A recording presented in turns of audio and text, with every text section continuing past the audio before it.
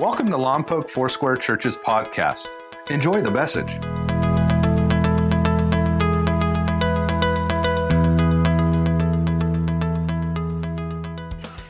As Pastor B said, we've been here 4 weeks. I just want to say thank you to all of those of you who've made us feel so welcome and have educated us in all things Lompocian. You've done a great job at telling us, where to go hang out and spend some time. The hot spots to eat. Food is my first love. I'm sure you can't tell by looking at me. And so really appreciate all of that. There was one moment this week where I got a little confused. I was talking to somebody and he stepped outside with me and he went, which made me a bit nervous to begin with. I'm like, no, I don't think it's me. But he kind of goes, oh, yep, fall's here. It's like, oh, shoot, fall's here. Okay, jumped in my car, blazed over to our storage unit, pulled out all my rain gear. And so the next day, I got my boots, I got my rain jacket, I'm outside like, what's going on? It's 82 degrees.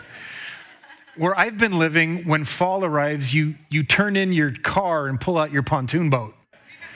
I've got this mean streak.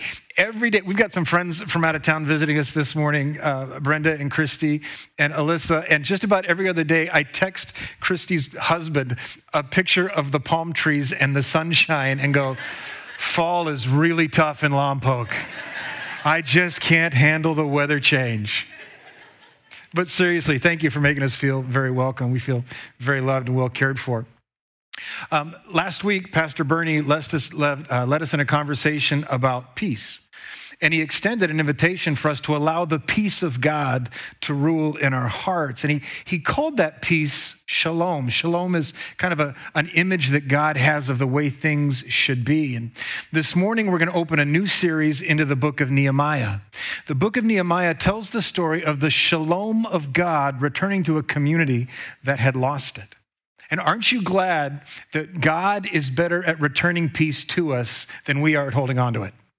He tends to do the heavy lifting in that regard, and for that I am very, very grateful, because right now, lots of things going on around in the world that would want to steal our peace.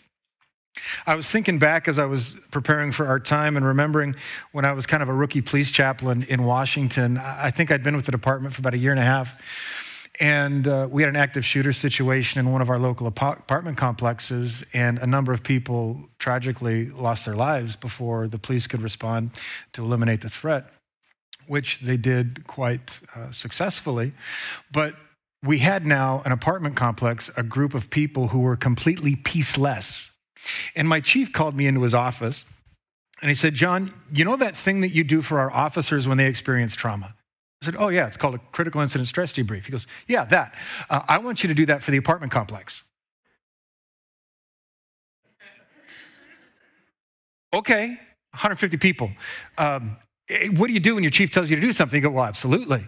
So we figured out when we were going to do it. I walked out of his office around the corner, pulled out my phone, and called Chaplain Rick Bowman, who'd been a chaplain for 30 years. I'm like, hey, Rick, my chief just asked me to do a critical incident stress debrief for an entire apartment complex.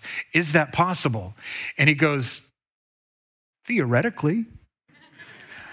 I've never done it, but sure, go ahead. Like, super inspired now, Rick. Thank you. What do you do as an individual when you experience a community, a group of people who are without peace? Well, as a believer, you carry the Spirit of God into each and every situation. So I just kind of went, I'm going to show up and see what Jesus does. And it's a story for another day. But I walked into the city council chambers where we were meeting, and I just began to lead this community in a conversation that became so cathartic, so healing, that people who had walked in the room really traumatized and bound by fear and anxiety and confusion and isolation and alienation walked out, not with their peace fully restored, because sometimes it's a process, but with a sense of community and shared experience that they didn't have before.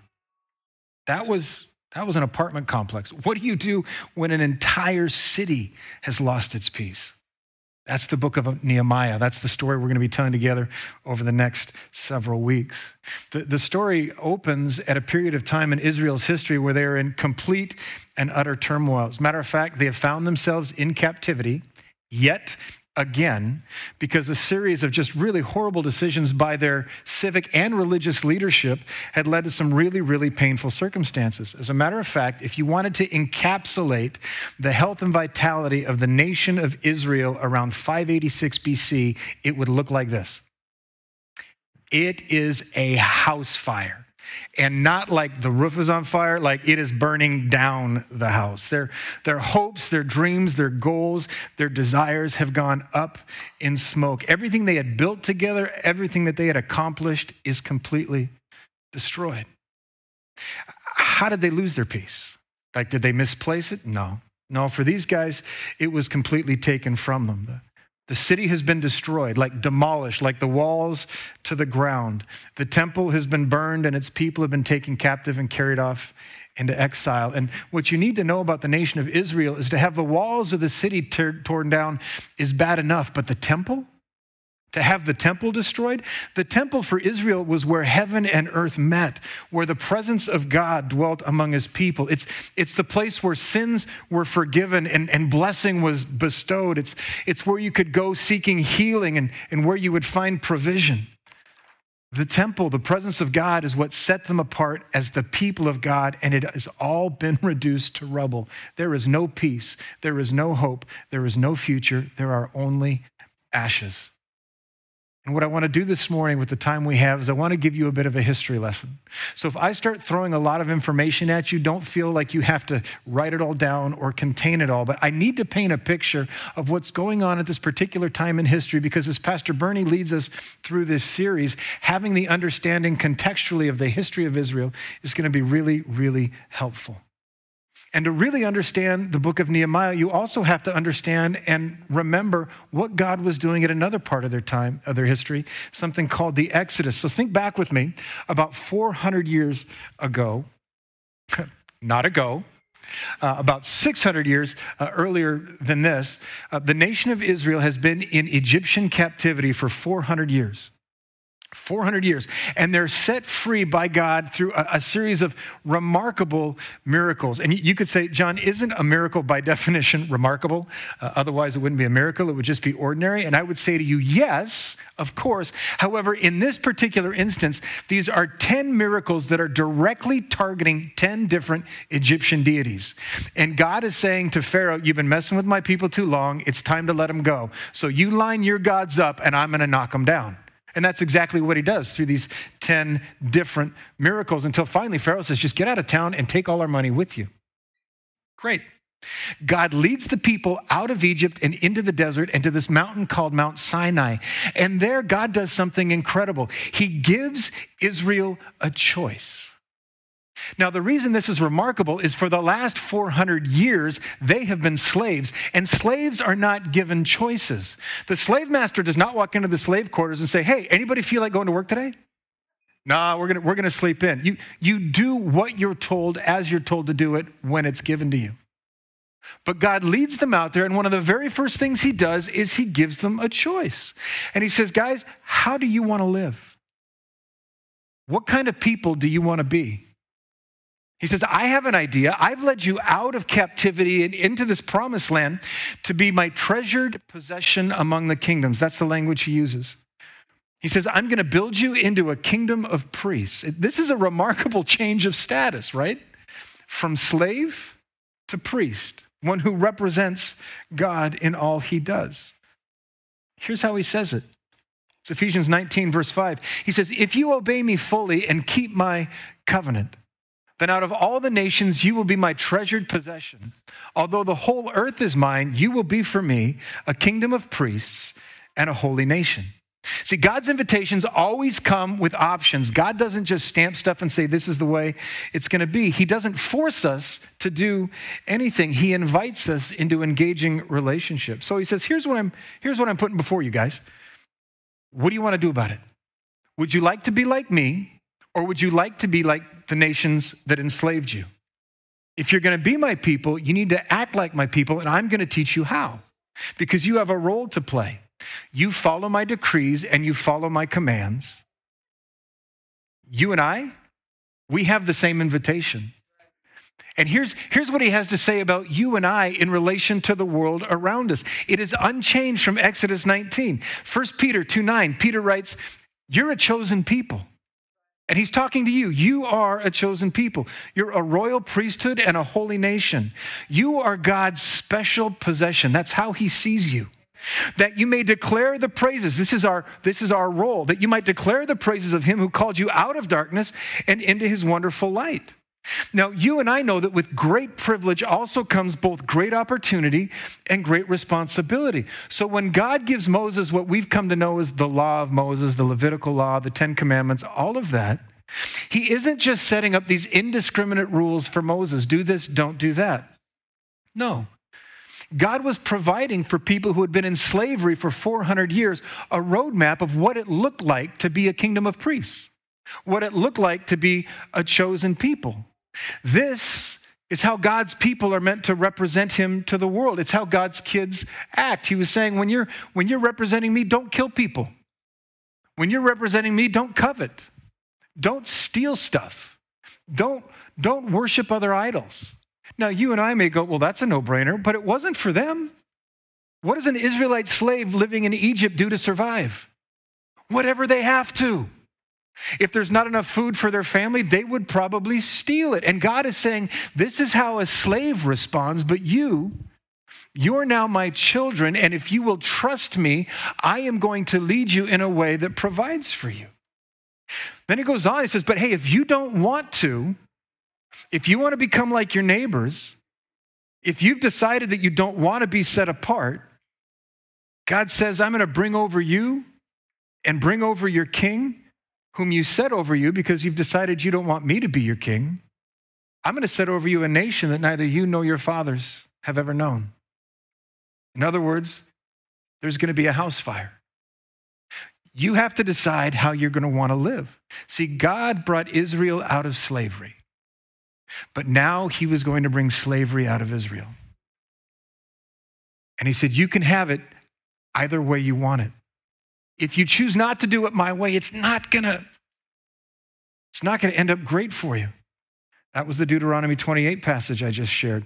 But God is faithful, and Scripture says his mercies are new every morning. So he, looking forward, says, listen, if this happens, if you decide to walk away and turn your back on me, if you cause a house fire, I'm going to send the fire department. And after I send the fire department, I'm going to send the reconstruction team, and we're going to rebuild this thing because I'm always going to provide a way for you to walk out of the destruction that you create for yourself by the decisions you make. And we're going to see over and over in the book of Nehemiah the power that both confession and repentance have in a rebuilding process. This is not new to them in that moment. This goes back to the conversation as they're coming out of Egypt. God said to them in Deuteronomy 30, he says, listen, if you start burning down the house, if you make a house fire, if you will confess and repent, he said to them that he would restore their fortunes and have mercy on them. He said he would gather them again from all the peoples where the Lord had scattered them. And he says to them, the Lord your God will bring you into the land that your forefathers possessed, that you too might possess it. This is a really common narrative in Scripture. Matter of fact, Joshua says the same thing. He says, listen, today I set before you life and death. Please choose life. If you choose life, you're going to live. If you choose death, meh.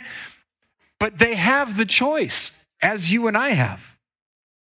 Seems pretty straightforward. But time and time and time again, Israel would go, nope, we pick death. Thank you very much. It's easier to live like everyone else around us than to live as a people who've been set apart to represent God. Can anybody else give them an amen and a little bit of compassion? I understand that. There are a little secret into my life. There are some moments where I do find it's a lot more difficult to respond like Jesus than respond the way I want to. Sometimes my way feels like I'm going to punch you in the mouth. And if you've never had that thought, Jesus just dropped me down to Lompoc so you could disciple me. I am still a work in progress. But fortunately, I allow the work of the Spirit of God to temper that anger that wants to punch someone in the mouth, and I don't do that. I don't do that. A couple of you got a look on your face like, come on now. Come on now, I'm not sure. It's easier sometimes to respond the way everyone else responds around us. But God says, I've called you out to be a kingdom of priests. I've called you to be a holy nation. And so Israel, time and time again, are like, no, we're going to play with matches in the living room and see what happens. House catches fire, God steps into the mess to help them rebuild again. When God said to Israel in Exodus 19, here's your choice, they're like, yeah, we're in. We're going to do it your way. And nope. Time and time again, they didn't. So let's fast forward out of Mount Sinai all the way up to about 1000 BC. Again, you don't need to write this stuff down, but it's really helpful to know where Israel has come. 1000 BC is about the high point in Israel's history. They have two of their greatest kings that they will ever have, a man named David and a man named Solomon. David collected together resources for the temple. Solomon built it. The glory of God comes to rest in the temple with such weight and power that the priests can't even stand to do their priestly duties. It is so significant at this period of time that other nations are aware of the favor of God around Jerusalem, and they send their learned peoples to learn from them. They have a central place of worship. They have a way to offer sacrifices and receive forgiveness. But then David passes away and the kingdom goes to Solomon. Solomon rules, and then Solomon passes away, and then the wheels come off. Israel begins to descend into chaos, and they start acting like they did before they ever had a king. They actually engage in a 200-year civil war, 2 tribes up north, 10 tribes down south, between the northern kingdom of Israel and the southern kingdom of Judah. Looks like this. They have 2 places of worship, 2 different capitals, and yet they're supposed to be the single and unified people of God. Israel, the northern kingdom, is eventually invaded by the Assyrian Empire. The people are not just scattered, they disappear. If you've ever heard the phrase, the lost tribes of Israel, it's because the purple or the blue or whatever that is up top, that disappears. Those people are completely dispersed throughout the world, never to assemble that way again. The southern kingdom, Judah, holds on, but there is a progression of kings who refuse to follow the guidelines of the Lord and instead align with foreign kingdoms and foreign gods. And while Judah is barely hanging on, Assyria, who wiped out Israel, is engaged in a power struggle with the new kids on the block, another emerging empire called the Babylonian Empire. In 586 BC, King Nebuchadnezzar, if you've read the book of Daniel, you know that name. He's a Babylonian emperor. He conquers Assyria. They invade Judah. He destroys Jerusalem, burns the temple, and carries all of the people out into exile. This was a fairly standard practice when an empire would come in and conquer a nation. They would take the best of that nation away to their capital. So they would take the political and religious leaders, and they would leave just the poor and the impoverished. And then they would reach out throughout their empire, grab other disparate people groups, and bring them back to repopulate that area. So the only people left in Judah are the poor, the uneducated, and the displaced. It is no longer the land of promise it was meant to be. It is now more the island of misfit toys. What you need to know about Israel is their understanding of their status as the people of God was deeply tied to 2 things. The land of their fathers and the presence of the temple, both of which are suddenly gone. So, if you're keeping score at home, quick recap. Exodus 19, you have the promise. Israel will be a nation of priests if they keep his commands. 1000 BC, King David, King Solomon, best there ever were. 957 BC, the temple is dedicated. 931, 46 years after the temple is dedicated, the kingdom is divided. 722, Assyria invades Israel. 586, Babylon invades Judah, and we have a house fire. Done. That's how we got here. But here's the thing about God. The story is never over when we think it's over. See, 50 years after Assyria falls to Babylon, Babylon falls to the Persian Empire. I know it's starting to feel like high school world history. I'm sorry. I will not give you a pop quiz, I promise. Just stay with me for one more second because we're going to land this plane. Here's the deal. Guys, God doesn't watch history. God writes history. He is intimately engaged every single moment of every single day. He is writing history right now in our midst. And God is committed to his creation, its preservation, and its restoration. So when things looks like things might be getting off track, God is prepared to put things back in order. How do I know that? Simple. Way back in 740 BC, I know, another date, 164 years, a century and a half plus before Judah ever falls to Babylon, God speaks a promise to a man named Isaiah in the city of Jerusalem. And here's what he says. I am the Lord, who says of Cyrus, he is my shepherd. He shall fulfill my purpose, saying of Jerusalem, she shall be built. And of the temple, your foundation shall be laid. Now, Isaiah is bringing this prophetic word from the Lord, but he's probably thinking, who the heck is Cyrus? I don't know any Cyrus. That's not a Jewish name. Why would he be involved in shepherding the people of Israel? God knew a Cyrus. God could look 164 years into the future at what his people would need and begin the process of providing for them even then. When Persia conquered Babylon and took control of Palestine and the Jewish people, do you know who was ruling the Persian Empire? Yeah, this is a gimme, guys. This was the easiest question I will ever ask you. A man named Cyrus II. So before the temple is ever destroyed, God speaks of a man named Cyrus who would shepherd his people to rebuild the temple.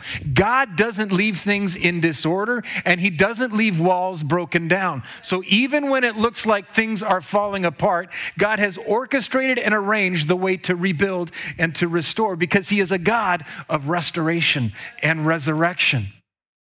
So all of this brings us to the book of Nehemiah, a book about the rebuilding of the temple, the rebuilding of the city of Jerusalem, and the rebuilding of the people of God. Because, church, God does not give up on the people or the places that he loves. Anybody want to say thank you, Jesus, for that one? Because there's been a time or two he could have given up on me. But God doesn't give up on the people or the places that he loves. Instead, he commissions people to join him in his work of renewal, of restoration, and of rebuilding. He looks for men, he looks for women who have the heart and focus of the prophet Isaiah, who when they understand God is preparing to work, say, here I am, send me. God, I'm in. I'll go. Cyrus issues a ruling that says, I think everybody should be able to go back to Jerusalem and rebuild the temple. And while I'm thinking about it, I think I'm going to finance it. Assyria had stolen all of the objects of worship from the temple. Well, Cyrus conquered Assyria, so he just goes into the storehouse, pulls it all back, gives it to a guy named Zerubbabel, and goes, hey, go rebuild the temple and start worshiping your God. A pagan. Let me tell you guys, there's nothing that God can't do. It's not over until God says it's over. And God doesn't say it's over. God says, end of the book, Revelation, behold, I am making all things new. Which means wherever you are in the process of whatever is being rebuilt, God's not done. If you're looking at a dream that you feel like has died, can I just remind you this morning that you serve the God of the resurrection? That when you look at a situation and said there is no life back in that, it's dead, it's buried, it's cooked. God the Father goes, can I tell you about my son in 3 days in a tomb and what I did at the end of that?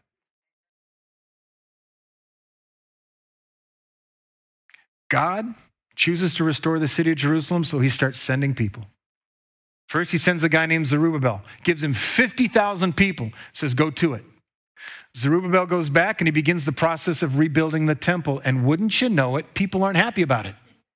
Those people that had been left, some that didn't know the God of Israel and some who felt maybe abandoned by the God of Israel, they were not real excited that Zerubbabel was set up as governor and that he was going to rebuild the temple. So they were actively engaged in resisting the rebuilding of the temple, and Zerubbabel in particular. Zerubbabel didn't quit. Can I just remind you this morning of something I know that you already know?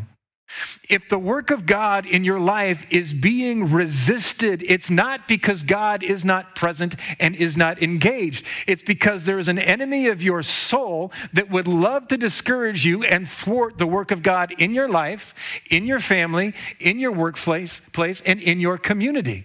Resistance does not mean the absence of God. As a matter of fact, it may very well mean that you are directly in the plans and the purposes of God.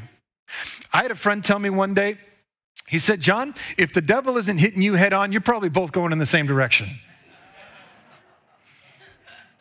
I called him a jerk. I didn't want to hear that. But it's true. This is Zerubbabel's experience. There is immediate pushback to the work of God in that area. And some of us this morning probably need to be reminded that the resistance we are experiencing is not natural, it's spiritual. So what do you do when you are walking in the plans and the purposes of God to the best of your ability and you experience resistance? Can I encourage you? Don't redirect. Don't get knocked off course. Simply recommit. And if something about what I am sharing is starting to wake something up inside of you, like, oh, you know what? Maybe that's not just me. You may need to look the devil in the eye this morning and say, honey, you poked the wrong bear. You done woke me up, and you probably should have let sleeping dogs lie, because now I'm coming after you. Because I understand that there is an assignment upon my life to live as a redemptive person in the kingdom of God. And I understand that God's plans and purposes for my family, my church, my community may very well find their beginning in me. Because now, according to Acts chapter 2, I carry the Spirit of God wherever I go. So sucker, you just made a mistake. As a matter of fact, that word I heard from Pastor Bernie last week about revival coming to my church, my family, my community, I'm not going to sit back and watch that happen. I am doubling down. And where you thought you were going to knock me off my course, I am fully committed to the work of God in my life, in my community, and I'm coming after you in Jesus' name.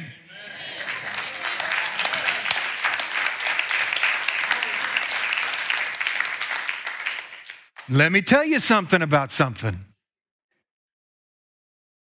Sometimes we just got to let Jesus lead us through. And I get excited when I talk about that, but please don't misunderstand me. I'm not talking about getting all hyped up and doing something our own strength.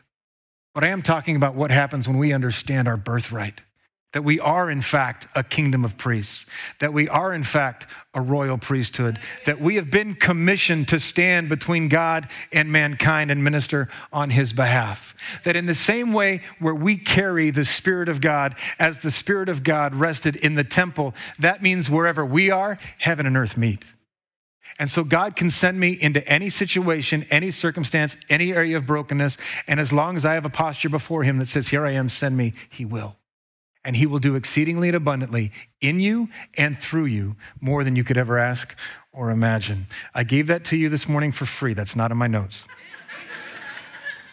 You might need to call the guys that came to 9 and went, 10:45 is the place to be.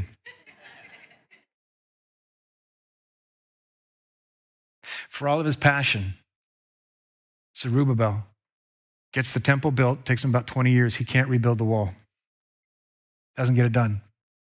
God sends a man named Nehemiah about 93 years later. And what Zerubbabel couldn't do in that intervening century, Nehemiah did in 52 days. It took him 52 days to gather the people and build the walls. What people say can't be done in a century, God can do in a moment. And he just got there because one day he got news that the city was in disarray, and it really bothered him. He was the cupbearer for the king. He had a really weird job. His job was to eat and drink, and people would watch him and see if he died. If he died, they said, yeah, king, don't eat that. If he lived, they said, yeah, king, it's okay. He wasn't a priest, wasn't a pastor, wasn't a politician, wasn't a soldier. He was just a man in the court of the king who got news from Jerusalem that the city walls were in disarray, and he went, yeah, it's not God's best for that city, and I'm not okay with that. He began to pray. And then that compassion compelled him to action. And somewhere in that correlation between a spirit moved by the heart of God and a posture of obedience before God, things happened that hadn't happened in the preceding century. These are some of the things we're going to get to talk about together over the next 8 weeks. And I don't want to steal Pastor Bernie's thunder for when he teaches. And to be honest, I don't want to steal my thunder for when I get to teach. But I do want to give you a couple of things to hang your hat on and to look forward to as we walk through the book of Nehemiah. I already gave one of them away. 52 days. God can do it in a moment, what man can't do in a lifetime. Nehemiah was a man of prayer. There are 13 chapters in the book of Nehemiah and 14 recorded prayers. Before he responded, before he moved, he would simply posture himself before the Lord and pour out his heart and then listen, and then he would do. In the story of the rebuilding of the walls of Jerusalem, every single person had a part. You read chapter 3, and it is a list of name after name after name of families who have been recorded for posterity as people who gave themselves to the work of God in the city. And the diversity is incredible. You have priests and you have perfume makers, literally. Everyone played a part. 18 times, it says in chapter 3, as it's giving these names, and next to them, and next to them, as if Nehemiah is reminding us that what we can do individually aligned with the Spirit of God is powerful, but what we can do collectively is indescribable. And this community of faith gathered together in common cause to help a city heal. When Nehemiah rebuilds the city, God rebuilds the people. Physical renewal is a precursor, oftentimes, to spiritual renewal. Whether it's Jesus healing a leper or Nehemiah healing a city, it begins with felt need, with physical need. And when people come to a place of safety, a man named Ezra begins to speak about the word and the promises of God, and that entire city is ignited in what is nothing short of a revival. The same can be true for us, guys. Here's how I know. Hebrews 13:8. Jesus Christ is the same when? And what he did then, he can do today, and he wants to do again tomorrow. So I want to invite you to keep 3 words in mind as we walk through this book together. Rebuild, renew, restore. This is the message of the gospel, and it's the message of the book of Nehemiah. Rebuild, renew, restore. God rebuilds the walls of the city. He renews the hearts of the people, and he restores hope for the future. As you look around our city, as you think about your family, as you think about your church, what might need to be rebuilt? What needs to be renewed? What is in just crying out for restoration? What might God be inviting you to put your hand to in response to what you see? Let me just tell you, guys, if you'll look for it, you'll see it. And when you see it, God will allow you the privilege of partnering with his Spirit to be the answer to the devastation you see. You are a rebuilder, and you are a renewer, and you are a restorer if you have surrendered your life to Christ. You know, it's really easy for me to look outside and go, here's what needs to be fixed, and here's what needs to be fixed. Do you know what's a little less fun for me? Well, no, I'm fixing it. I like fixing it. I don't like looking inward. Easy for me to do. That needs to be fixed. It's a lot less fun to go. But that's part of the process too. So as you think through the last 18 months with your eyes turned inward, are there things there that God might want to renew or restore or rebuild? Spiritual disciplines maybe that need to be rediscovered, or hope needing to be reborn. God will do that. If you need hope, if you need peace, if you need joy, he'll do that. If you're open to being invited to become an agent of restoration and hope along with him, he's going to do that. He'll do it in you, and then he's going to do it through you. But you know what he won't do? He won't do it without you. I mean, he could go all Genesis 1 on us and go, the Lord said, and it was. But as God builds cities through us, he's building us. And he doesn't want you to miss out on that.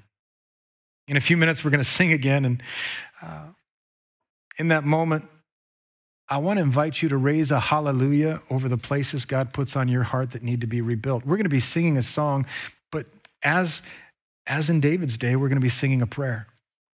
And I believe that as we sing over our city, over our families, over our church, some dreams are going to begin to come alive and God's going to give us some direction. But first, I want to pray for us. God, you are so good to us that you never leave us, you never forsake us, and you won't allow brokenness to be a deterrent.